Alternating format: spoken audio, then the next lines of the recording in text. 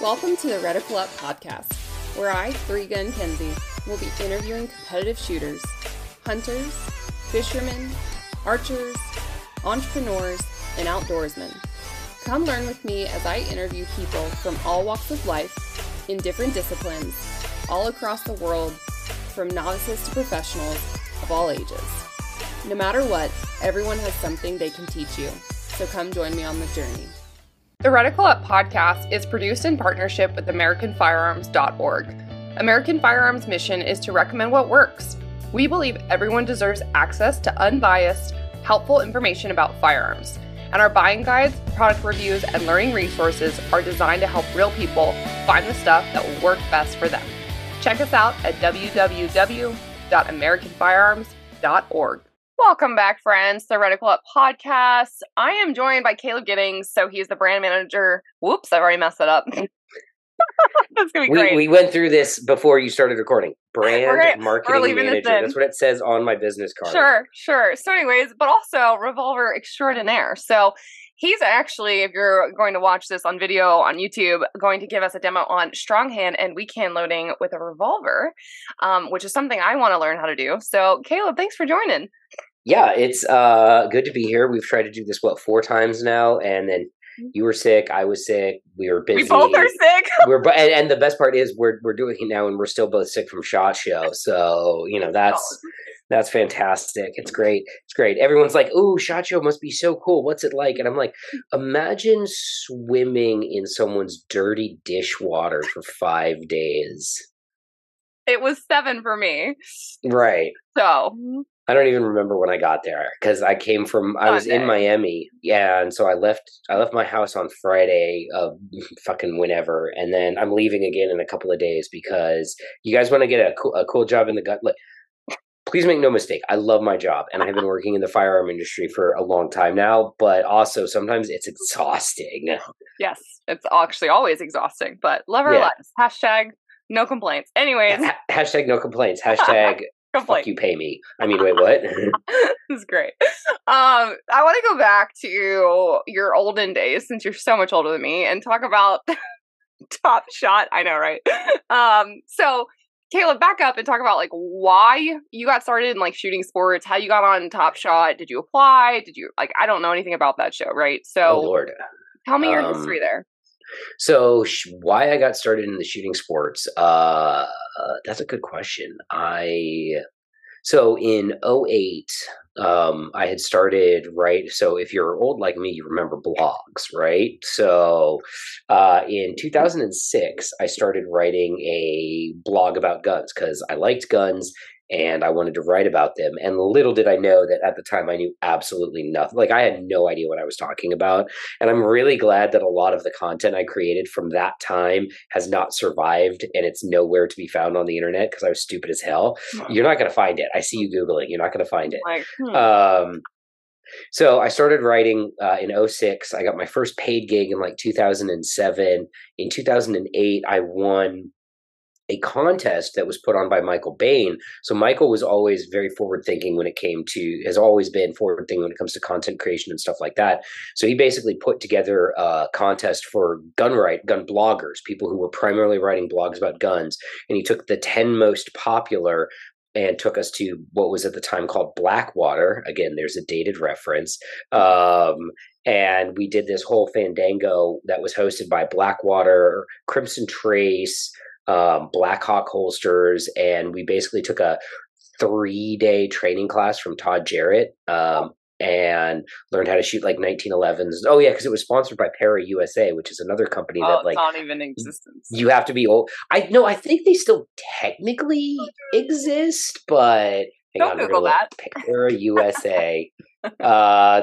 Seeing as the first Google result is their Wikipedia page. Oh, and it's sad face. Para USA was an American-owned firearms manufacturer. So anyway, Para was one of the sponsors, and we took this class from Todd Jarrett, and it was fantastic. Todd is a great instructor, and that was what kind of made me. I think I'd probably shot a couple of IDPA matches here or there before that, but that was what really got me interested in it. Started shooting more and more. Did a bunch of stuff. fast forward, it's like 2000, it's like late 2009. I kept in touch with Michael Bain because he kept giving me paying work. So I was like, cool. And he sends me a thing about this TV show. And he's like, hey, I know some of the producers who are doing the show. It's going to be like Survivor with guns. It's going to be on a big network. You're good on camera. You should apply. I was like, okay. So I put in an application. And I had no expectation whatsoever of getting picked. They picked me for the initial interviews. They flew myself, along with all the other people who got picked, to Los Angeles. And when I'm in these like waiting rooms of like people for this audition, I'm looking around the waiting, and this was the first season. So like this was like a very much had never been done before kind of situation. And I'm looking around like other people waiting to go in for their interviews, and Dave Savigny was there. If you guys, and again, for you youths out there, you might not actually know who Dave Savigny is. I do. He came back though. He's kind of like made like a small comeback. Yeah. Yeah. Well, he had a lot of surgery and like a lot of other stuff. But in 2010. To be fair, I did meet him and I had no clue who he was. And someone said, do you know who that is? And people are people. I will say that across the board. People are people. But I'm like, oh, cool. I'm really bad to put about, it like, in perspective, so for the youths, if you don't know who Dave Savigny is, especially 2010 Dave Savigny, he was literally the best handgun shooter on the planet. Like, it was either him or Vogel, and they were back and forth beating each other up with Glocks, and it was just, and they were at the absolute pinnacle of the game, right?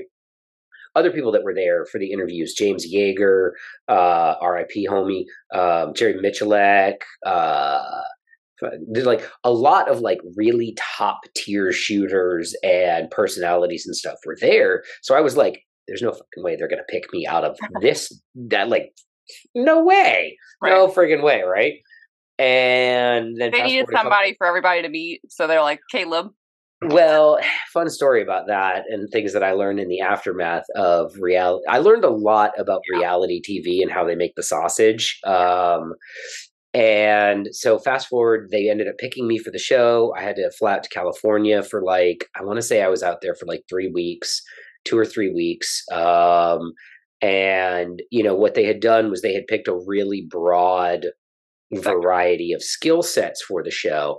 And what I learned later is they don't just pick you based for your skill set. They pick you based on whether or not they think you might create conflict with someone else, or if someone might create conflict with you, because what they're trying to do is pick people that make good television. And so what I say to anyone who has watched any reality show ever, whether it's Survivor or Top Shot or, you know, any of the mainstream productions, those shows have editors. Who knew? And they have editors for a reason. They also have writers. And it's not that the show is scripted, but what a writer can do is he looks at the footage and he goes, all right, well, if we put this here, even though it happened here, it will make this look more dramatic. So we just do a little cut and paste, and then things happen the way that they want them to happen. Yep. So, you know, and I'm not saying that they like, it's funny because it's not like they're actually outright lying, right? They're just massaging the narrative a little bit to make better television out of it. So always, whenever you're watching any reality TV show, bear that in mind. Yep. But, you know, with Top Shot, it was so unique. It was such an unheard of thing that those of us that were smart and willing to be aggressive were able to take it and turn it. You know, I was an insurance agent at the time, right? And I was able to take my exposure. It's the only time exposure has actually been good for anyone ever. Right. Pay you an exposure. Yeah. Anyway, it was the only time I was ever able to take my exposure and actually turn it into money. But I should note that that money never came from the History Channel. It was me being willing to capitalize on my face and my notoriety to go out and get paid writing jobs, paid, you know, talking jobs and stuff like that. Sure, it wasn't your voice and not your face. You know what's funny is the voice is definitely not part of the package, especially right now because I sound like a mildly stoned Kermit the Frog because of the cold that you gave me. No, yeah. So Top Shot was cool though. I mean, we're never going to see the likes of that ever again on television. Period. No. But there have been attempts too. I know, and it did launch a lot of careers though. I mean, people don't realize the people that like you said, kind of capitalize on it, or people were able to follow them on Instagram. There was no shadow banning. There was easy to find these people and follow them and blah, blah, blah. But that launched a lot of platforms, which are still relevant today. you Yeah, know? I forgot about the whole no shadow banning thing because when Top Shot came out, like I was just on Facebook Yeah. and I didn't have like a fan page or anything like that. And then the next thing I know, I had like 4,000 friend requests, and I'm like, oh dear God, I cannot manage all of this. So I ended up having to create. That was when I created a fan page and all of that other stuff. So and Yeah. now it's a completely different story. I know, it's so I weird. know. No, it is what it is though, but that is cool. I mean, I'm jealous of that era for sure. Hmm. But It that was is, the Wild West. it was the Wild West. Yeah. So we've talked about this. So, okay. So for the writing, for working for yourself, for creating content, it's not easy. It's a lot of work and a lot of effort. And honestly, with things being shadow banned, like right now, like as we're speaking, people are getting stuff removed from YouTube and you can't find them on Instagram without typing their full username or what have you, that there's still value in the written word, Hmm. right? There's still value in having a website with a blog where people can read up and watch content with, not on YouTube, but why do you think that's still important to have those writers and stuff? Well, it's the same reason that email marketing is always going to be relevant for the Yep. firearm space, even if it's no longer relevant for like mainstream consumer stuff, is because we're a siloed industry and because we're a heavily regulated industry, like in terms of actual real world regulation. And we're also a social gray area industry, for lack of a better term, in that I think as you see increasing pressure on, your Facebooks and your Instagrams and your YouTubes to push firearms related content further and further out of the limelight, we're actually going to revert to a more 2010 2012 space where your content leaders and your thought leaders are going to be on forums, on their own platforms, on things like that. I mean, look at it's why, a website like AR-15, everyone has been predicting the downfall of AR-15.com ever since it first stood up. But ARFCOM's never going away because it is almost a secondary Facebook in terms of its level of user base and popularity. And when Facebook eventually finally says, you know what, all these gun people, we're getting rid of all content forever, we're still going to have our ARFCOMs and our pistol forums and, people's websites and stuff like that. So I think that there's always going to be a space for that, especially in this community, which means that there's always going to be a space for people who are good at creating ideas and taking ideas and translating them into the written word. Yeah. Yeah. That's well said. Um, so did you ever think that you would end up being a writer and creating content, or did that fall into your lap? That it sort of fell into my lap on accident. And then I kept getting better at it. And so I kept doing it. People kept paying me. And then I kept doing it more and more. And then it kept paying me. And so I kept doing it. And then it was a job. And I'm like, when the fuck? Uh, but it was interesting because I was very fortunate in my writing career. I had some very good mentors. Obviously Michael Bain took me under his wing at an early age, gave me some very sage advice. A guy named Richard Mann, who a lot of these goddamn kids probably don't know who I Richard know. is. Yep. Richard Mann was an early mentor of mine. He made some very important introductions for me that got my feet in to a lot of different places in the writing space. And then I kept content and I kept making good content. I did a lot on my own. What really solidified my game as a writer in terms of finding my voice and getting good at actually writing was for, let me think about the time frame, from 2011 until 2015. So about from the end of Top Shot until I went back into the military in 2015, I wrote 3 posts a day, 5 days a week, a minimum of 1,000 word, a minimum of 300 words per post. Mm-hmm. So that's like 1,000 words per day, 5 days a week for what, 2011, 12, 13, 14, 5 years. What does that work out to in terms of words? I don't know. Let's do some math on this on your I'm like, podcast. I'm not. I know, I right? want to work. People are like, I'm not here to work. you're like, I'm not here to do work. Your It's job. great question, Caleb. So for some reason, the calculator app on my laptop's not opening. That's fun. All right, so let's say we wrote 900 words a day, give or take, times 5 days a week, times 5 years. That's not right. That's not right. Times No, times 52 weeks in a year. 900 times 5 times 52 times 5. So that's like 1,000,000 words and change, right? Over the course of 5 years. And that was everyone's heard of the 10,000 hours. That was my 10,000 hours in writing, was I put that in. And, you know, it's so much easier now than it used to be to get better at writing because we have all these tools like, Grammarly. Yeah, Grammarly, yeah, stuff like that, where you can like put it in and like, oh, here's the first paid article that I ever sent in got rejected for having too much passive voice in it. Fast forward many years later, that guy sent me a submission because I was the editor for Tactical Life, and I was like, oh, petty but rejected. Holy shit. I mean, I didn't do that. That would be childish and immature. Not me.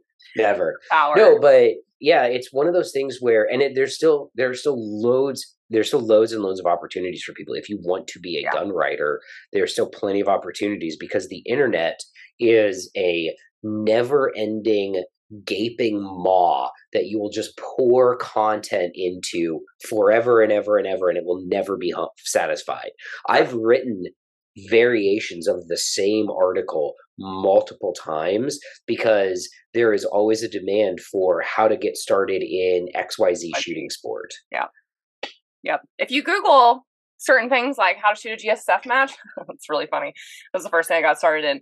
Yeah, your girl's article is on page 1 of Google, but it's really funny because there's constantly, seriously, people sending me screenshots, whether they're friends or people that follow me on Instagram. They're like, yeah, I was Googling for this chassis, or I was Googling for this. And then what pops up is this article, and I'm reading it. I'm like, who wrote this?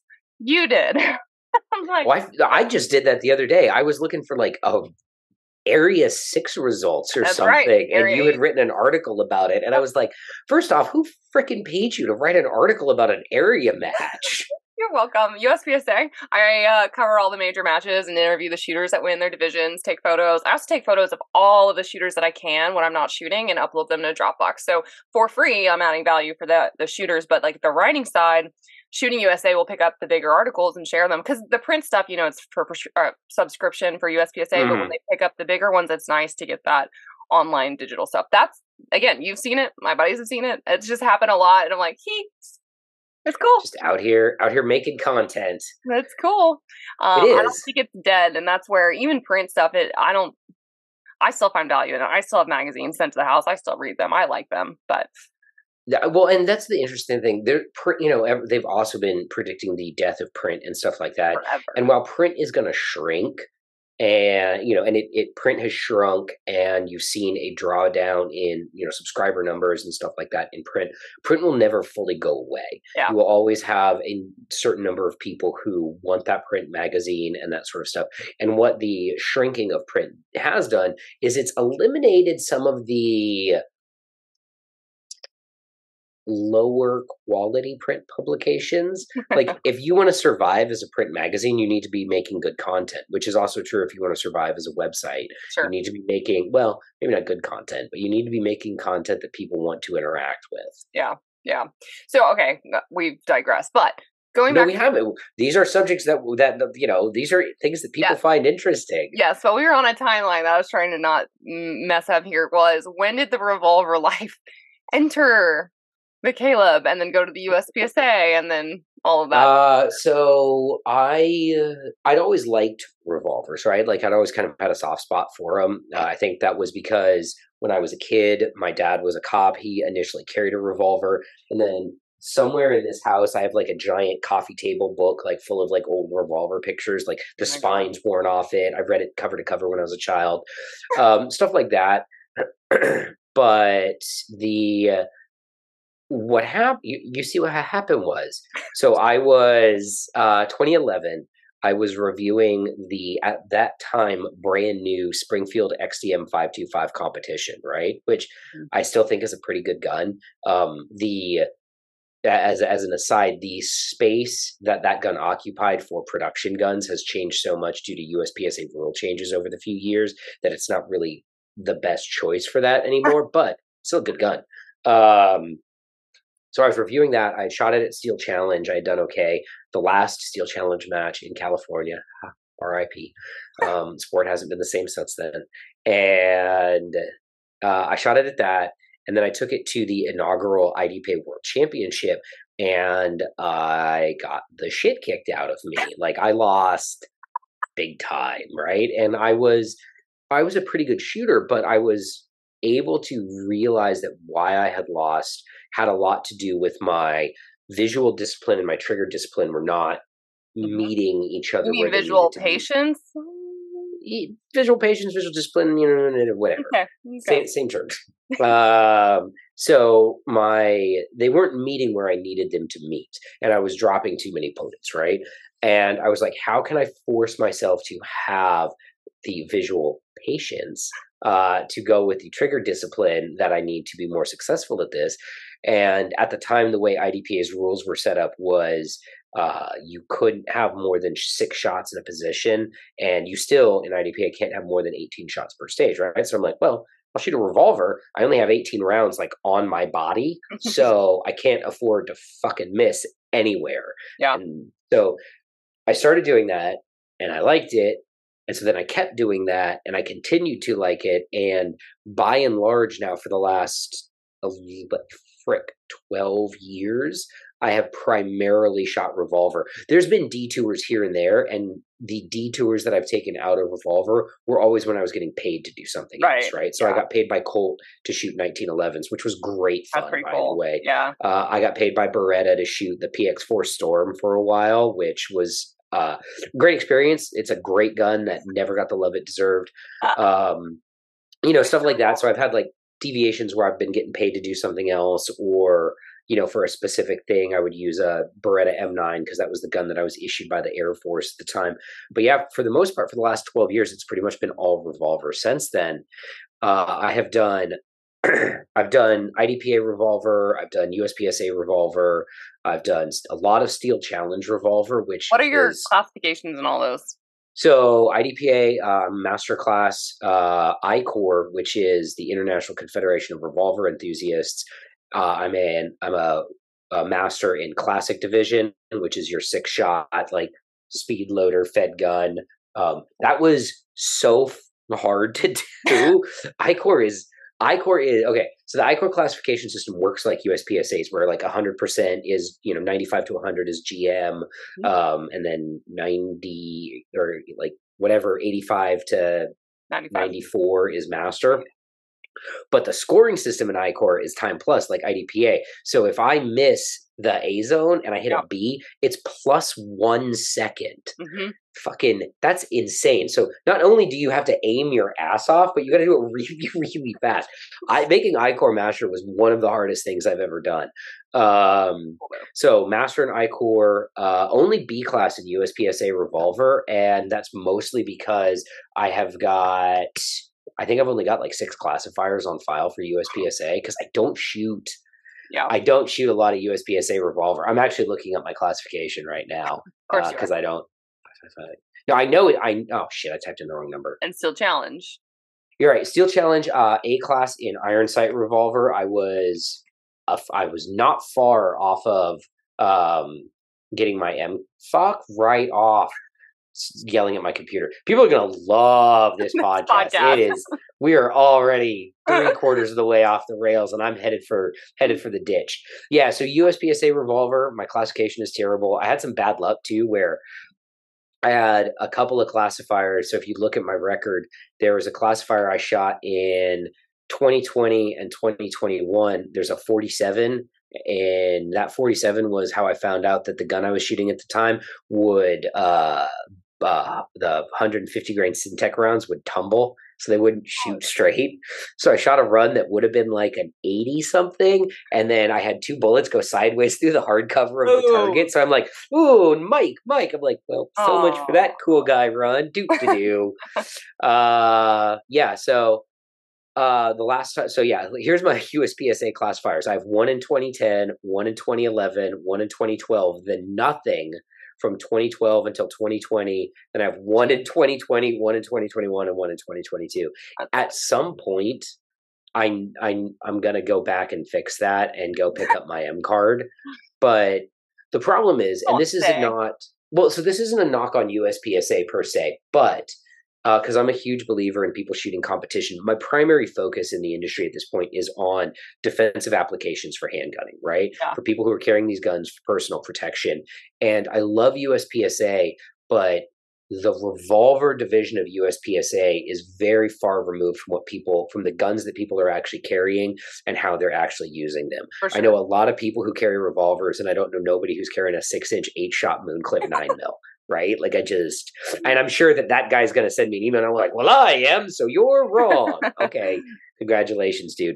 But the USPSA isn't particularly relevant. If you are interested in the defensive application of a revolver, USPSA is not particularly relevant. So I haven't really prioritized it. But that being said, before I took the job that I'm in right now with Taurus, I was very aggressively trying to climb up and get that MasterCard in Steel Challenge. I really like Steel Challenge. So I got, let's see, where did I get? ISR. Yeah, I was 13 seconds off of Master in ISR, and I can cut all of that basically out of like 2 stages. So if I hadn't taken this job, I would probably still be trying to grind that one down. Yeah. So now the moment we've all been waiting for here, like, let's see this strong hand and weekend loading technique. Okay. And explain it slow-mo style, and then let's see how fast you can do it. So broadly, my specialty has been for the longest time the 6-shot speed loader fed revolver, right? I've done a lot of shooting with moon clip guns and stuff like that.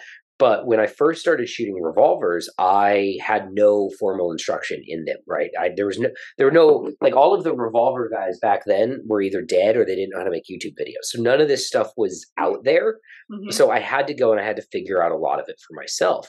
And I figured out a grip that's different from the traditional revolver grip. And I figured out my reload, which was different from how from how a lot of people reloaded the gun, which is a lot of people reload the gun using what I refer to as the Michalek reload, where the gun switches hands and you end up holding it in your support hand and grabbing your spare ammo with your dominant hand and feeding it into the gun that way.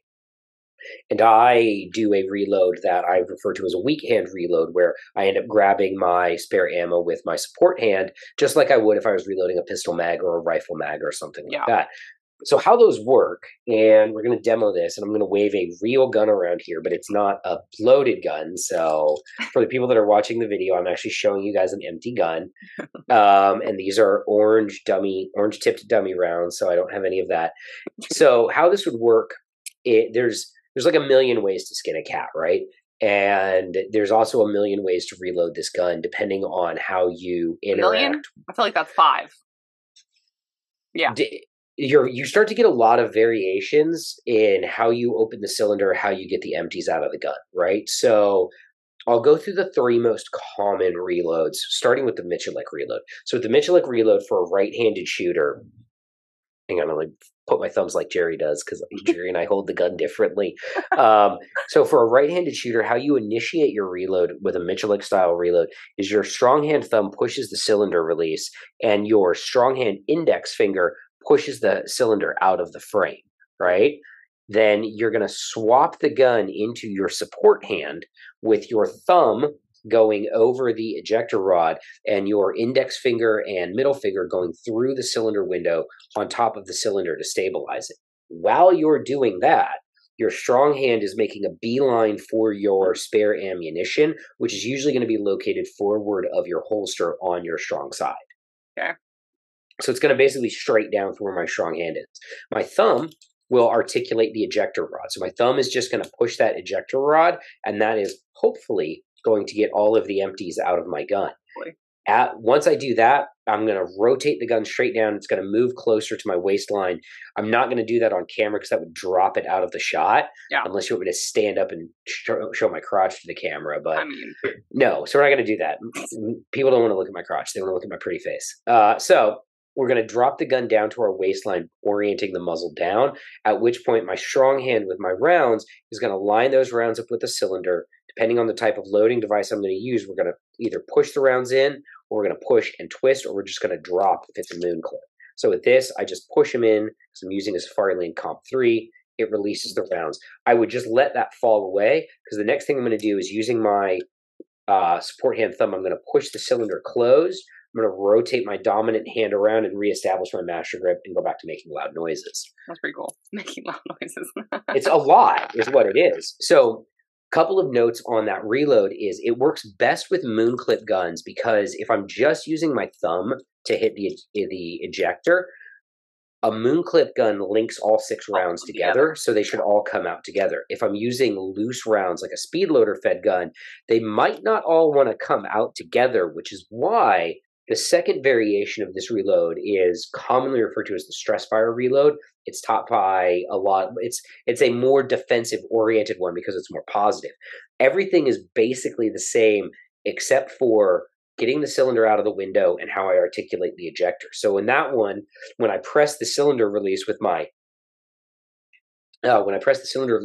dominant thumb, I'm going to use these 2 fingers on my support hand to push that cylinder out of the window.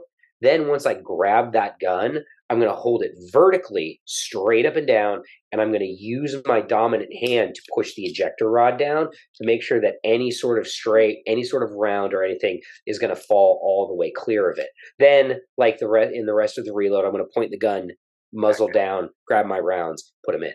That's commonly referred to as the stress fire reload. And again, it's very positive. It was very popular with law enforcement when all law enforcement was carrying were 6-shot, 357, 38 special revolvers. And it's also not what I do, because I got to be different. So what I do is Caleb Giddings. What? This is called the Caleb Giddings.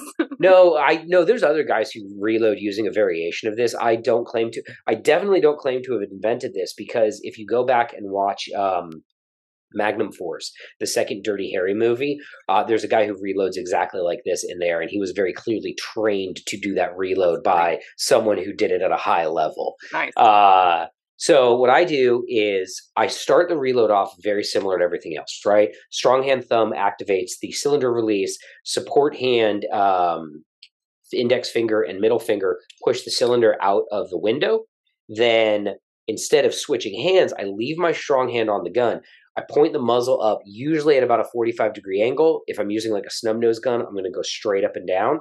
But on my competition revolver, about a 45 is good enough. And my support hand articulates the ejector rod. Okay. So my support hand hits this ejector rod, all of the naughty empties come out, and then simultaneously, I'm going to race the gun down to my waistline, pointing the muzzle down as my support hand grabs my speed loader. Once my speed loader is in my hand and the gun is pointed down, I'm going to align those cartridges, and I'm going to push, release the rounds. Once that's done, we close the cylinder, and I bring the gun back up and get it up on target.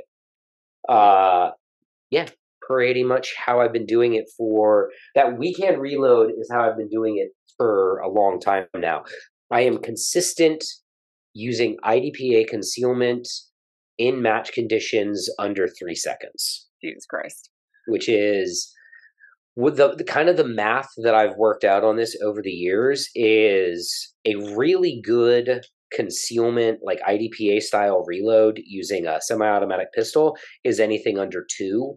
And like the fastest that I've hit in practice with like a semi-auto using IDPA style concealment was I hit like a 1.5 once, and I've hit 2.5s with the speed loader gun, but it's not something that, like, if you're like, Caleb, do a 2.5 reload right now, I would be like, yeah, okay, we're gonna try. But pretty consistently, I'm right in that 2.9 to 3.2 area is where that window is.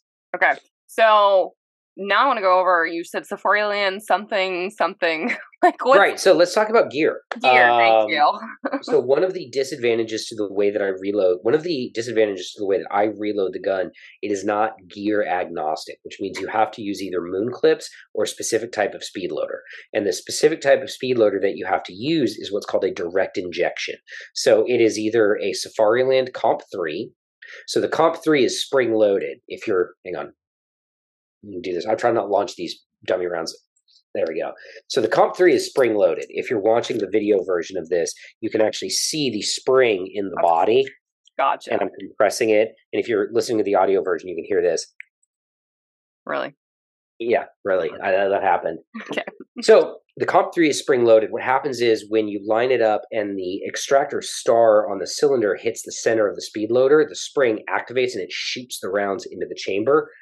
There's other direct injection speed loaders that aren't spring-loaded. They just, when they hit that star, they just release them and they drop in.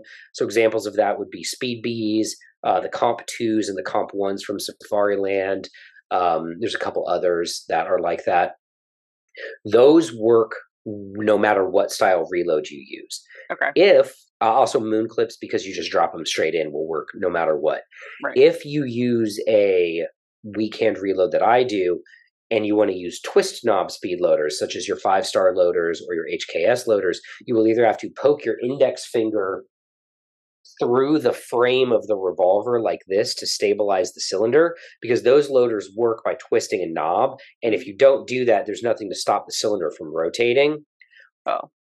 That's why if you absolutely are married to the twist style speed loaders, I recommend using either the Michelek or the Stress Fire reload, because that reload, I'm stabilizing the cylinder with my support hand as I hold it, and I can twist in or push in or throw a moon clip or whatever. So it is worth noting that obviously the Michelek reload is called that because of Jerry, and Michael Pogge, who's currently the best revolver shooter on the face of the planet, also does a Michelek style reload. And this motherfucker, and I say that lovingly because I talked to him on the phone and we're sending him some guns and stuff. That man has a sub 1 second reload online, which is I've seen him shoot so fast. Yeah, I've seen him shoot. I've taken photos of him shoot at Nationals recently this year, last year, whatever. I was going to ask you, because I saw Rich Wolf's belt, and we've talked about his belt, he made homemade because it has moon clips, but it's just like the stick center. Mm-hmm. And he's hand constructed this years ago. It's the only belt he's ever had. It works. It's awesome. For people that don't know how to build those things, he's what sort of retention belt mag? Oh, Lord. So, right? Where do you even find that type of gear? So, and the sad thing is, one of the companies that I used to use very exclusively went out of business, which makes me upset. So, if you're looking for gear for IDPA, luckily there's still plenty of that around. So, CompTac makes speed loader pouches and holsters, which is what I use now for my IDPA gear for the stuff that you would need. If you're looking for USPSA gear, there is still stuff out there. I want to say, So there used to be a company called North Mountain Machining for wheel guns, and those were the guys, and they went out of business. So, but now you can get thankfully Double Alpha makes a magnetic moon clip holder. So if you want to do USPSA, first off, if you want to do USPSA, you need to get a gun that takes moon clips, and it should really be a 9mm. So you're looking at either the 929 or the Ruger Super GP100, right? The 929 is Smith & Wesson. Yes. Yeah, because I'm going to ask you about guns in a second, but keep going. Yep. Okay, so luckily Double Alpha makes a magnetic moon clip holder pouch. And of course, I'm on Shooters Connection, and they're out of stock, so good luck. Hang on, let's look at competition moon clip holders. Really? So you should really be Joe Rogan soon in the background that Googled all this shit. Yeah, I need a Jamie. You need that job. Here we go. So we have the Revolution Rack from Midwest Competition Works. So they have one that holds a bunch of moon clips too. So good for them for making that. Yeah. Okay. So Midwest Competition Works would be a place to get it. And then you can get a ghost holster that works. You need a bunch of other ancillary support gear, like you need a mooner and a demooner. That's the other thing. And again, it's not that I don't like shooting USPSA revolver. It's that the cost of entry is actually it's actually higher for revolver division than it is for production division. Oh, for sure. It's higher for revolver division than it is for any of the other low cap divisions. And and then people are like, or I could just buy a Glock 17 MOS and 3 magazines and shoot carry optics. And for sure. Or you could do that. For sure. Okay, so you mentioned the holsters. So what I was going to ask about is the guns. Obviously, I'm familiar with the 929.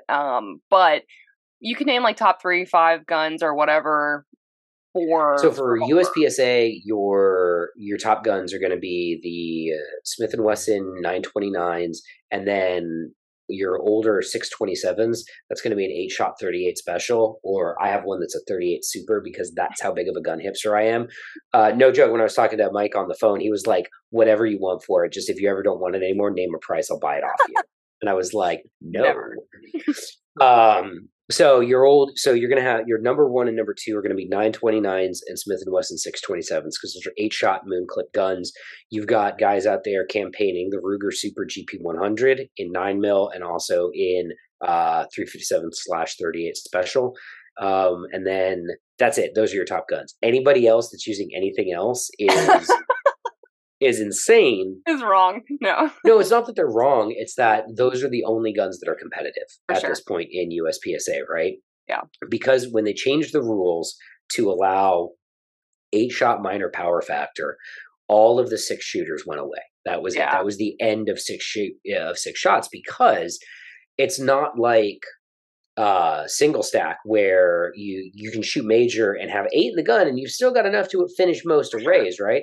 If I'm shooting major and I only have 6 in a gun, you know what it is? It's standing reload time. Yeah, I know. I've watched You're like, well, this is terrible. Not fun. Yeah. Yeah. Okay, so that's interesting. So anything else that you want to mention about Revolver divisions in any of the sports, ICOR, IDPA, USPSA, anything that we didn't? Sure, I'll talk about ICOR for like the 2 people that care. So ICOR is I would love for there to be more ICOR matches, but it's a very small sport. The closest ICOR match to me is like a 3.5-hour drive, which bums me out. So ICOR has the most Revolver divisions, right? So they have an open division, which means dots, compensators. Like my 627/38 Super is going to be an ICOR open gun. It's got a compensator. It's going to have an SRO on it. It's going to be a lady.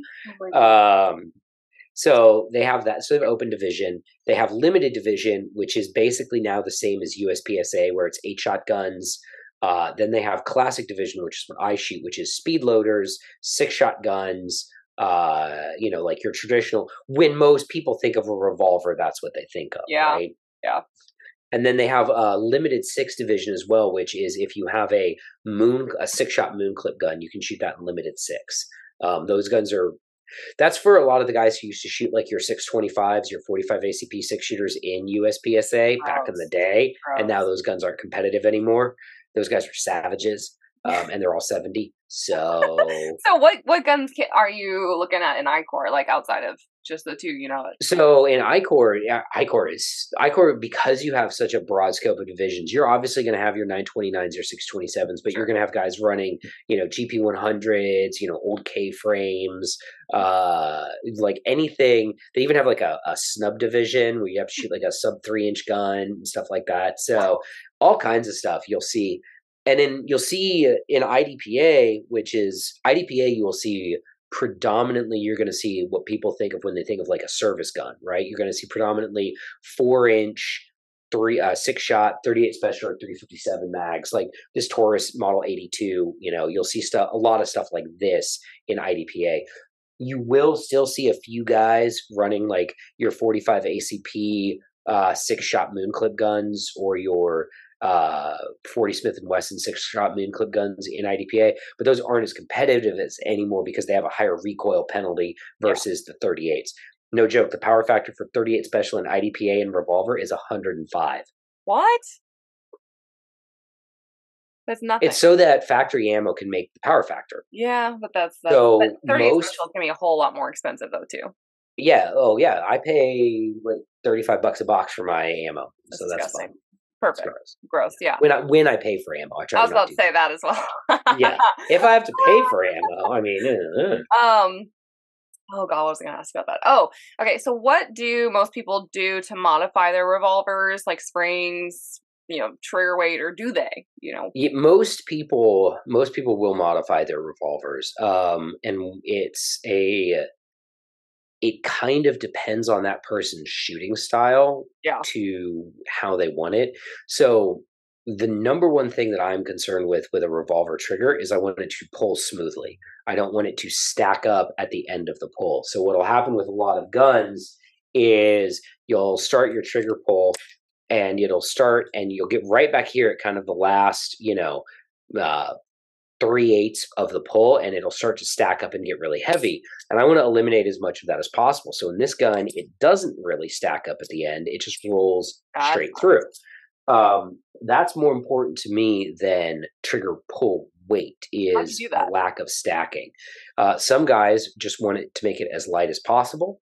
And other guys want it to reset quickly. So Jerry was notorious for putting heavier reset springs into his gun so that it would reset even faster, so he couldn't outrun the trigger. Yep.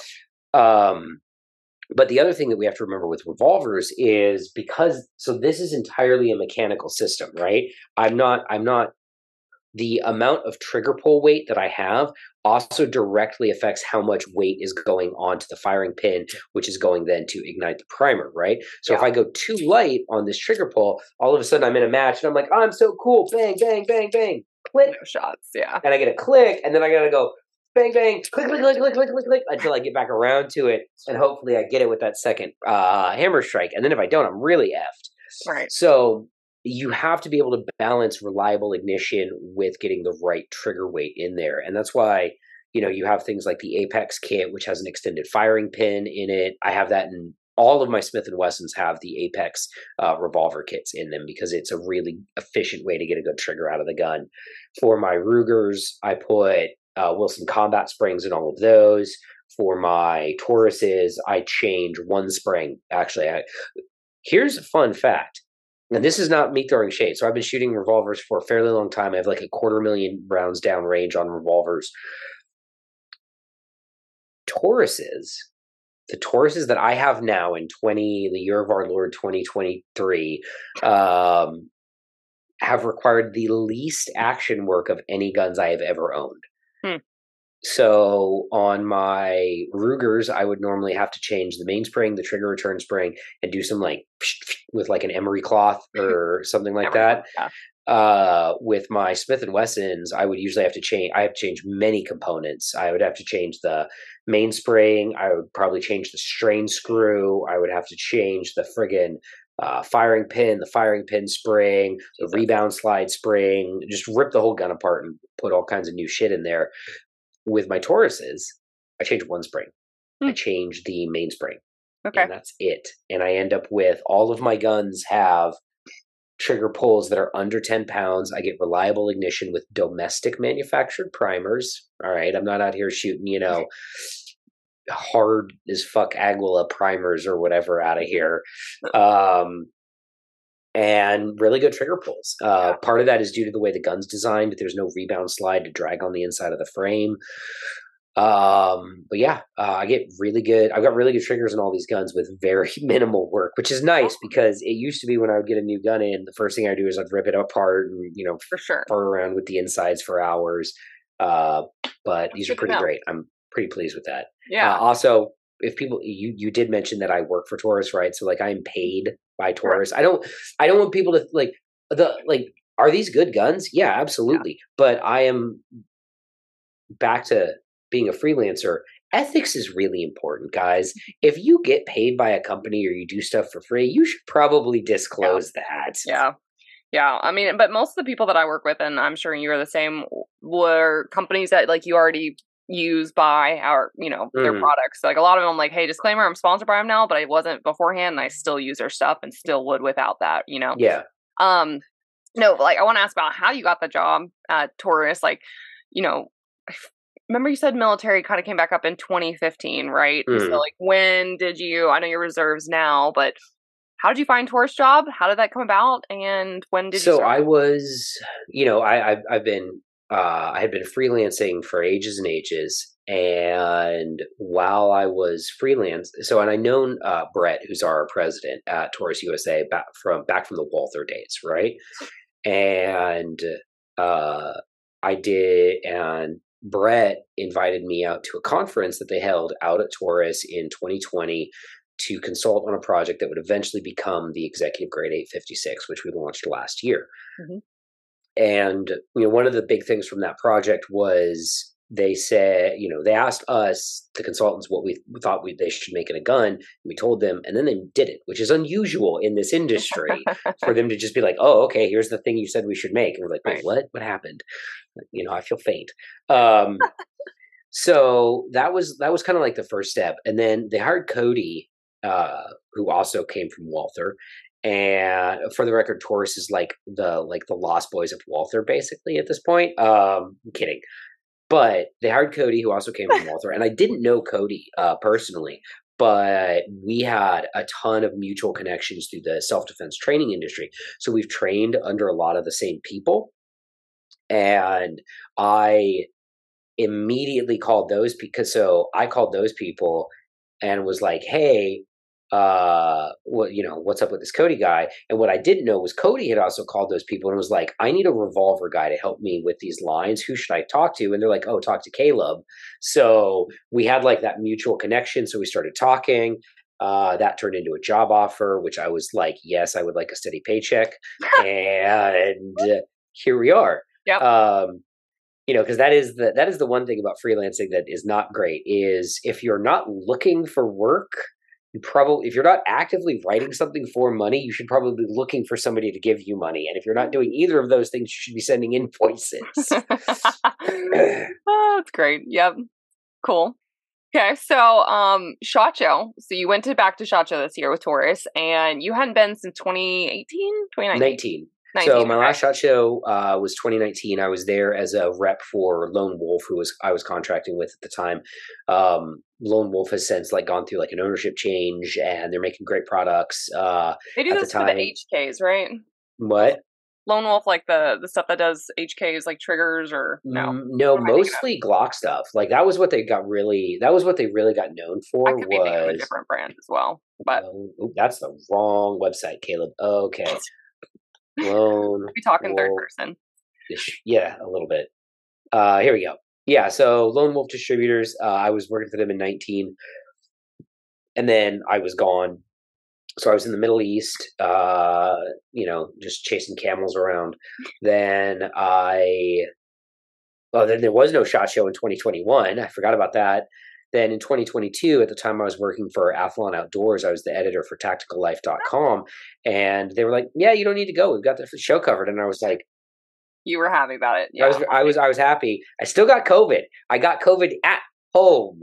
So I love SHOT Show. So we've heard all the rumblings too, where it's like, okay, SHOT Show is no longer the place to be. There's a lot of manufacturers that have pulled out of SHOT Show and don't find value in it. Correct. I have the same sentiments for those watching. I won't repeat what that was visually. I was listening. Anyways, I was rolling dice. Yeah, sure. Okay. For Vegas, I got that. We're not going to get there. So Caleb, why is SHOT Show still valuable for people that are in the industry? And what were your sentiments, I think, overall attending this year? Well, so let's talk about the whole SHOT Show's not relevant anymore. It's super cool to say that right now. That's sort of especially by people that have never gone, will never go, and cannot get in. Oh, right. Did I say that out loud? Or by people whose companies have intentionally pulled out of the show and they have a narrative that they need to push. Right. I think SHOT Show will always. Do I think that SHOT Show will always be a must-attend show? No, I don't. I don't think it's actually ever been a must-attend show. But SHOT Show will always be relevant, and it will especially be relevant for brands that are looking to do something with their reputation in one way or another, right? Yeah. So if you're a small to medium-sized brand, SHOT Show is where you can go to get discovered. The number of times as a freelancer where I would be wandering, through the sex dungeon downstairs and find something interesting and be like, this is really cool.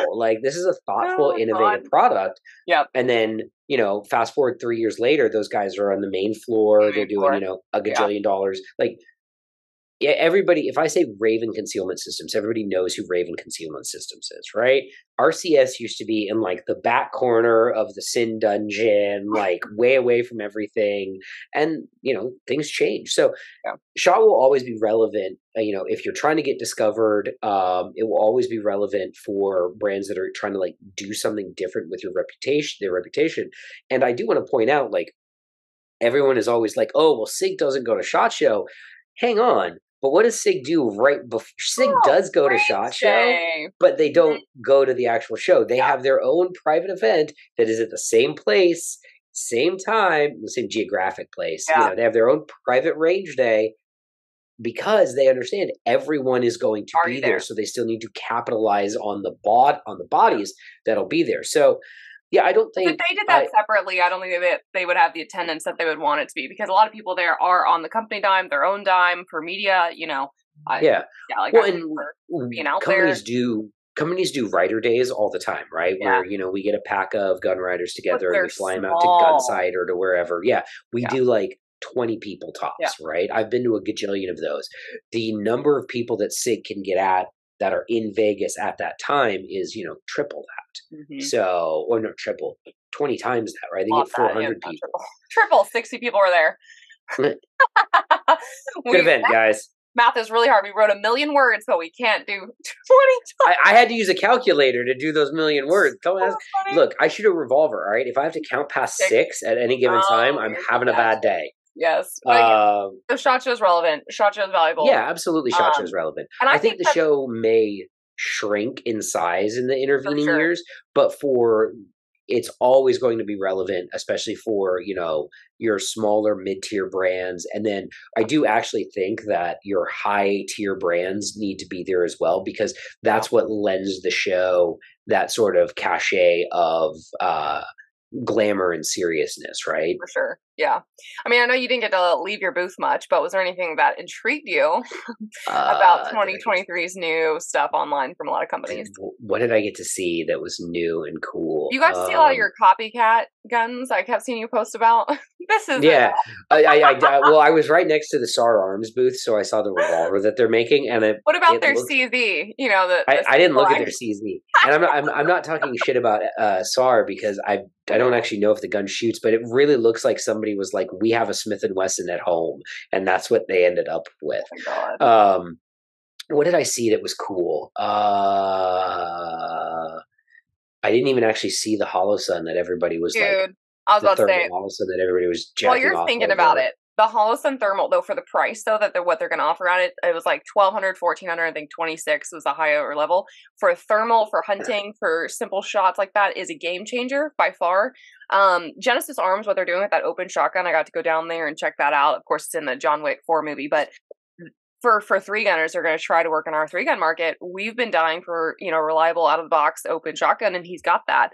Actually getting to ride those Rambo bikes was the highlight of my SHOT Show. It was the coolest thing I've ever done. And I did it in 25-mile-per-hour winds, in 30-degree weather, blowing sideways rain, and then added the going 30 miles per hour on the bike. So it was like all of this wind. It was the coolest thing ever. But, I got to see the Rock Island 5.0. I thought that new gun was really nice. Well, that was interesting. It was a phenomenal gun. That trigger is 4 pounds, stock trigger, flat trigger. I mean, the reset's insane. Like, there is no reset. It's beautiful. I shot the new Oracle 2311. I'm sad to report I hated it, but hopefully, people that like it. But anyways, there was a lot new this year. I hope that Oracle 20. So as an aside, I really hope that Oracle 2311 sells a gajillion units and they do great with it. That is one of the ugliest guns I have ever seen. That gun is like, that's that gun that's an ugly baby gun where no one wants to say that it's ugly because it's rude to tell someone their baby is ugly, but that gun is fuck ugly. I hope it sells though. I really do.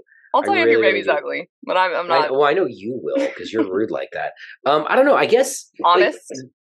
Rude, honest, same. Rude people say that they're just being honest when they're trying to excuse being rude. I did go play with the POF 9mm lever action rifle. I completely forgot about that. That thing was so funny. Like, it was cool. Let's see. What is new? Oh, and Real Avid came out with a SKU. I'm, again, sponsored by them, but I love their stuff. I've used their tools forever. Their innovations and stuff that I can't even talk about coming are incredible, but they have like a new like sled to go to be able to work on your stuff while you're gone. My AR-15 block, they've got just this little insert that goes on top for an AR-10. Mind blowing. It's like a $5 thing. There's just a lot of simplistic stuff that when they come out with this, your mind's blown because you're like, why didn't I think of that? But right. I guess. Okay, so the only thing that I'm really interested in from SHOT Show that isn't one of our new products which we launched a ton of new products, including the Taurus Judge Executive Grade, the Toro Revolvers, the TX22 Compact. On the Rossi line, we launched 2 new revolvers. It was busy for me. Yeah. I am really interested in the Beretta 80X Cheetah, the optics ready railed Cheetah in 380, because it's just right in that niche of really weird, but also really functional. And I'm like, that was a cool gun. I shot that at the Beretta day. It reminded me too of the Walther brought the P99 back, where you hit the button on the side of the slide that decocks it. It's pretty cool. But did they? Yeah, but the Beretta shotgun. So they did a tactical 12 gauge shotgun. The A400 Patrol. Dude, it's badass. I believe Brian that. Nelson helped me out. He even ghost loaded an extra round. I tube dumped? You called it a tube dump? It's not a mag dump? You can call it, no, it's a magazine. It is a fixed tubular magazine. I said tube dumped. That gun. Don't ever say tube dumped. I did it again. For some reason, that makes me like have the ick in the back of my throat. I wish I had the footage, but I do not, so it's depressing. But anyways, it was a lot of fun. So I didn't get to shoot the A400 Patrol. Fun fact, all of the cool products that Beretta launched this year were originally thought of by one of my friends who now works at FN. But... Are we in the same person? Probably. I don't want to like put him on blast. I don't either. On never mind. But anyway, but like the A400 Patrol, that looked cool. But for me, the cool one that I'm really actually interested in is that Cheetah 80X, because I think that there's a space that we have ignored for a long time for sub-caliber compact guns that don't suck to shoot, right? Yeah. So we've made, little ass 380s that are like the size of, they're smaller than my phone, that are a pain to shoot and aren't very accurate.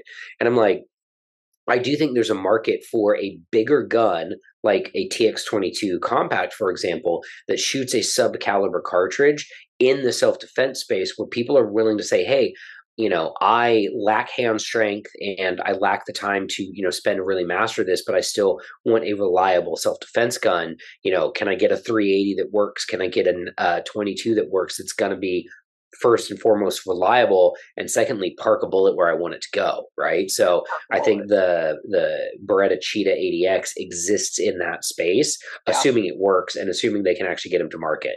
Because let's see if I could go buy one right now. Because you know what I can do right now? I can go on grabagun.com. They're not sponsored. They're just who I happen to use to buy my guns from on the internet. Ooh, no, I should say guns.com, because we work with guns.com. Hang on. So I go to guns.com. And I could buy a TX22 Compact right now, right? But can I buy a Beretta Cheetah? Sure can't. That's horrible. Sure Let's can't. see. Anyway. Nope, cannot. Let's try Grab a Gun, who is not a sponsor, but I bought a ton of guns from Beretta 80X. That's too many X's. One X. No, I sure can't. Sure can. Let's try Beretta Cheetah just to see if they have it listed for that. Nope, can't do it. Can't buy it. But I can buy a TX22 Compact, guys. Just, So if you're looking for a sub-caliber, those are cool. They are cool. Those, I never thought that I would be, excited about a Compact 22 long rifle, but I have 2 of them coming. So, I got the competition one. I did aftermarket parts because I thought it was fun, and it's the TK stuff, but paired with the Taurus runs, period, out of the box, runs. But then I got a little into TK arm stuff. Then I got 22 suppressor, so I'm going to shoot that suppress when it finally gets out of jail. It's one of my favorite 22s. There's 2. I don't want to, it's hard to compete, but no. What's your other favorite 22? The Volquartsen, but I just... Oh, well, yeah, but that's Okay, yeah, I know. So the price difference is huge as well, guys. So Taurus budget. That's the crazy thing about the TX22, but the Compact and the competition are sub $400, and they run. They run. I've had a lot of people shoot those at the gun shops because I brought them up to play with suppressors, and I've sent you the text messages where people are like, oh, this is incredible. I'm like, I Right. know. You're like, yeah, I know it's incredible.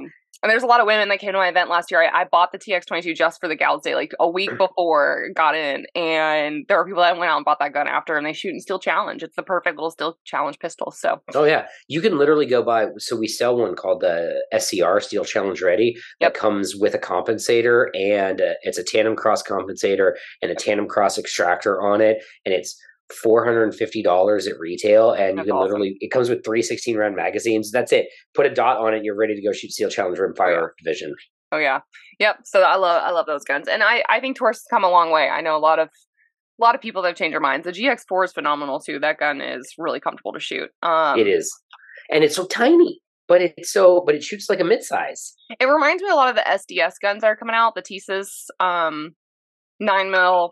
Like pistols, handguns. I mean, they're around the same price, and those are turkey made, but they're $400 or $500. I mean, those guns remind you of GX4, not the other way around. There you go.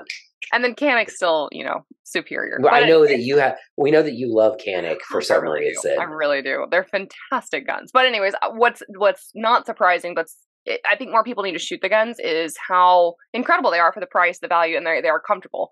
And more gun manufacturers, I think, are listening to feedback and finally developing the guns that like people want, Well, and the other thing too is we're also in the absolute golden era of handguns in terms of handgun reliability, right? If you told me, I'll say if you told me 10 years ago, 2013, that there was going to be a 9mm striker fired gun made in Turkey that would be reliable, accurate, and cost less than $400, I would have said, I believe that it might be 2 of those things, but definitely not all 3 of them. Yeah. And I mean, but it's the same, if you'd said that to me about Taurus in 2013, that Taurus was going to have not one, but like 3 different 9mm in our lineup that are sub $400 at retail, and they all run great and they're all accurate, I would be like, yeah, right. Taurus, really? Right. Okay. But here we are. It is the goddamn golden age of 9mm handguns. I think, and that's where I continue to buy them because I teach, and I'll have a lot of people that like want to learn how to carry, or they want to have different options, right? Or hand sizes. But even the Walther, I just picked up the PDP-F. I have the PDP. Anyways, there's just all of these guns that are just great price, great value, and you got to find what works for you, right? Not one gun's going to work for everybody, but it's really nice to have options these days. It is. I mean, it used to be, I remember, when it was basically like, hey, do you want a good, reliable 9mm carry gun? Cool, get a Glock 19. And then it was, get a Glock 19 or an MP. And that was pretty much it. And now, if you want, you can get a Beretta APX, you can get a Glock 19, you can get an HK VP9, you can get, Smith & Wesson M&P 2.0. I'm sure that there's 62 others that I'm leaving off the list, but there's so many options for reliable and reasonably priced 9mm carry guns these days. I've never seen anything like it. Yeah. So, the other topic I want to talk about, and we're totally switching gears here, was content creators, I think social media, and then sponsored shooter type stuff. I know you and I get these fun emails. Oh, I want this free thing, or I'm entitled to this free thing, or I want this, or I deserve to be sponsored. You see it and hear it all the time too. So for people listening, what should be the first thing that shooters should be focused on before they ever even ask a company, want to work with a company? What should they be doing first in terms of work before they even approach a company?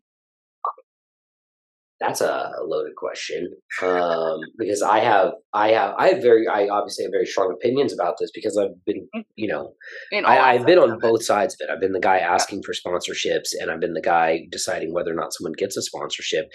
And so the first piece of advice I'm going to give is this, which might not be what you thought I was going to say, but if you are a shooter, you love shooting, you love the shooting sports, you love going to club matches and area matches and all of that, don't make your hobby your job. Just keep loving it.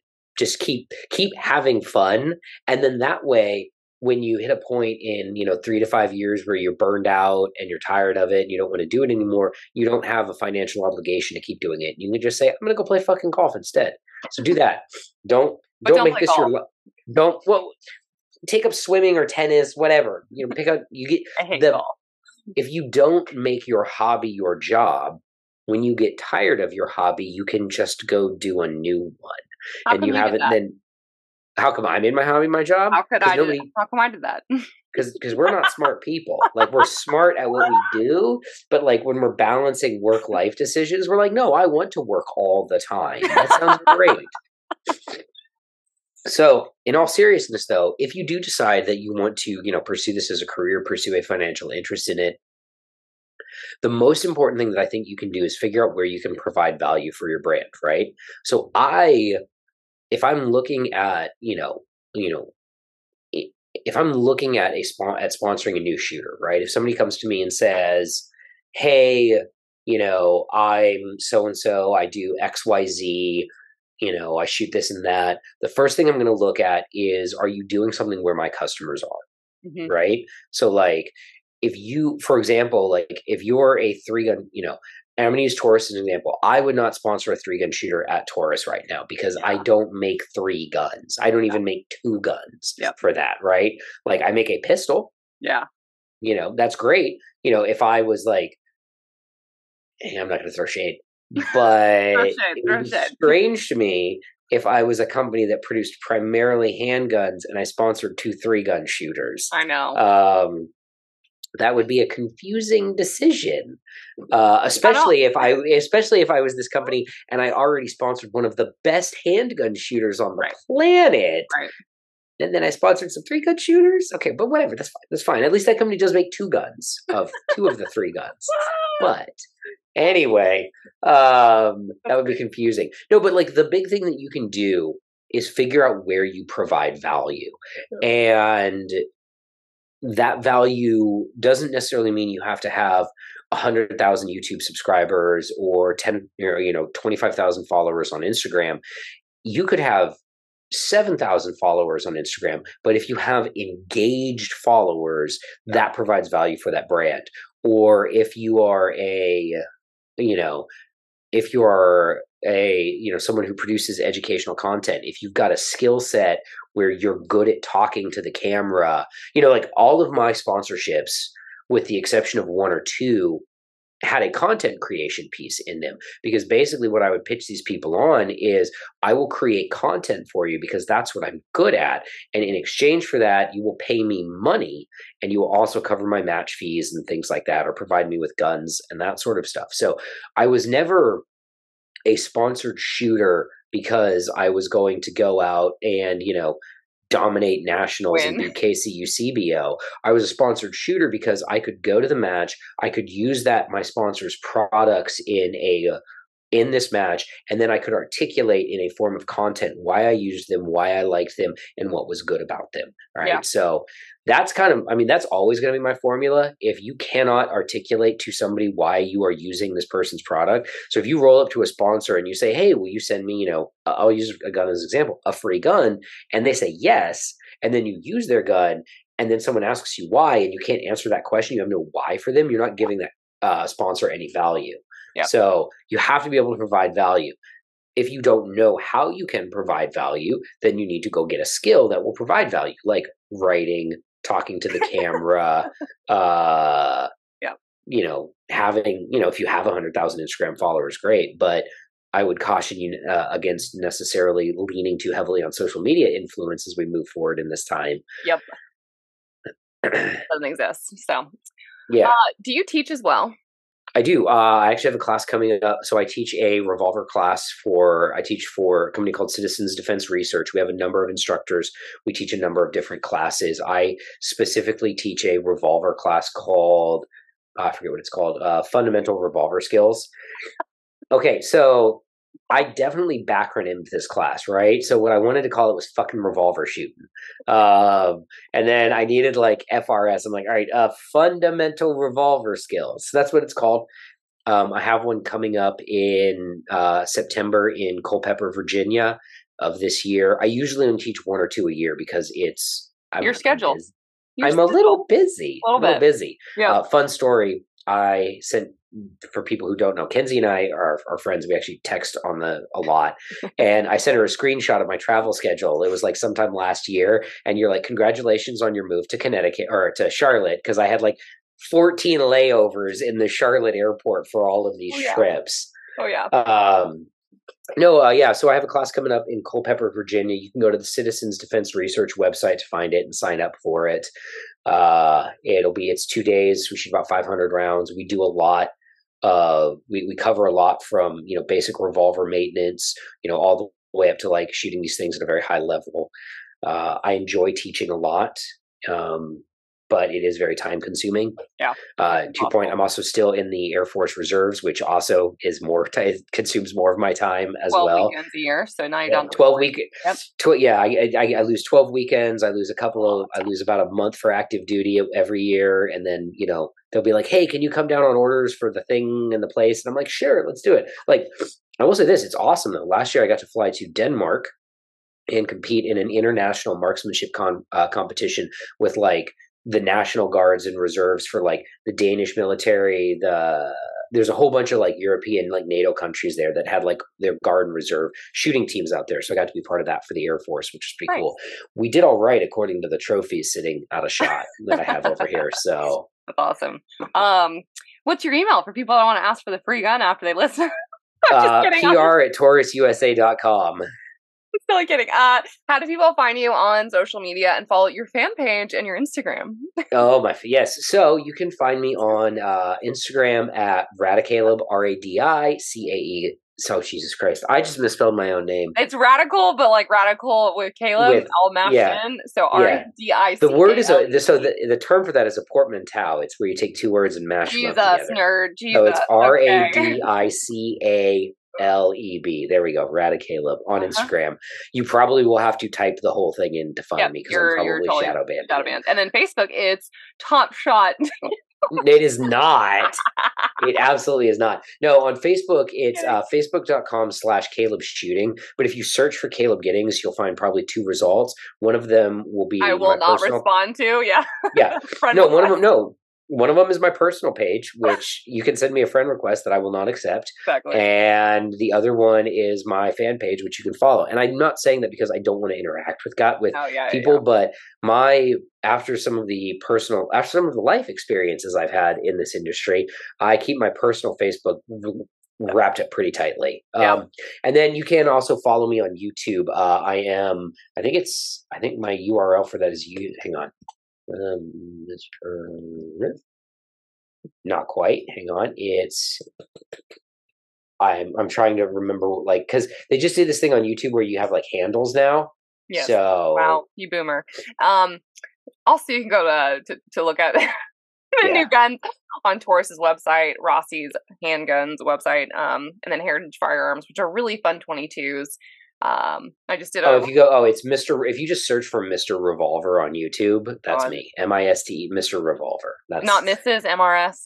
No, not MRS. So no, definitely Mr. Revolver. I identify as a man. I use he, him pronouns. All of that. Oh God.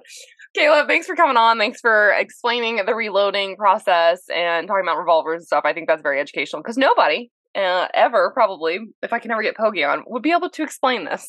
Yeah, if you get him on, and he reloads completely different than it. He uses like an index finger swipe, and like when I said there's a million ways to skin a cat, it's because there's a lot of like little subtle variations that you can get into with this. Yep. So thanks for coming on. I will see you in the Charlotte airport.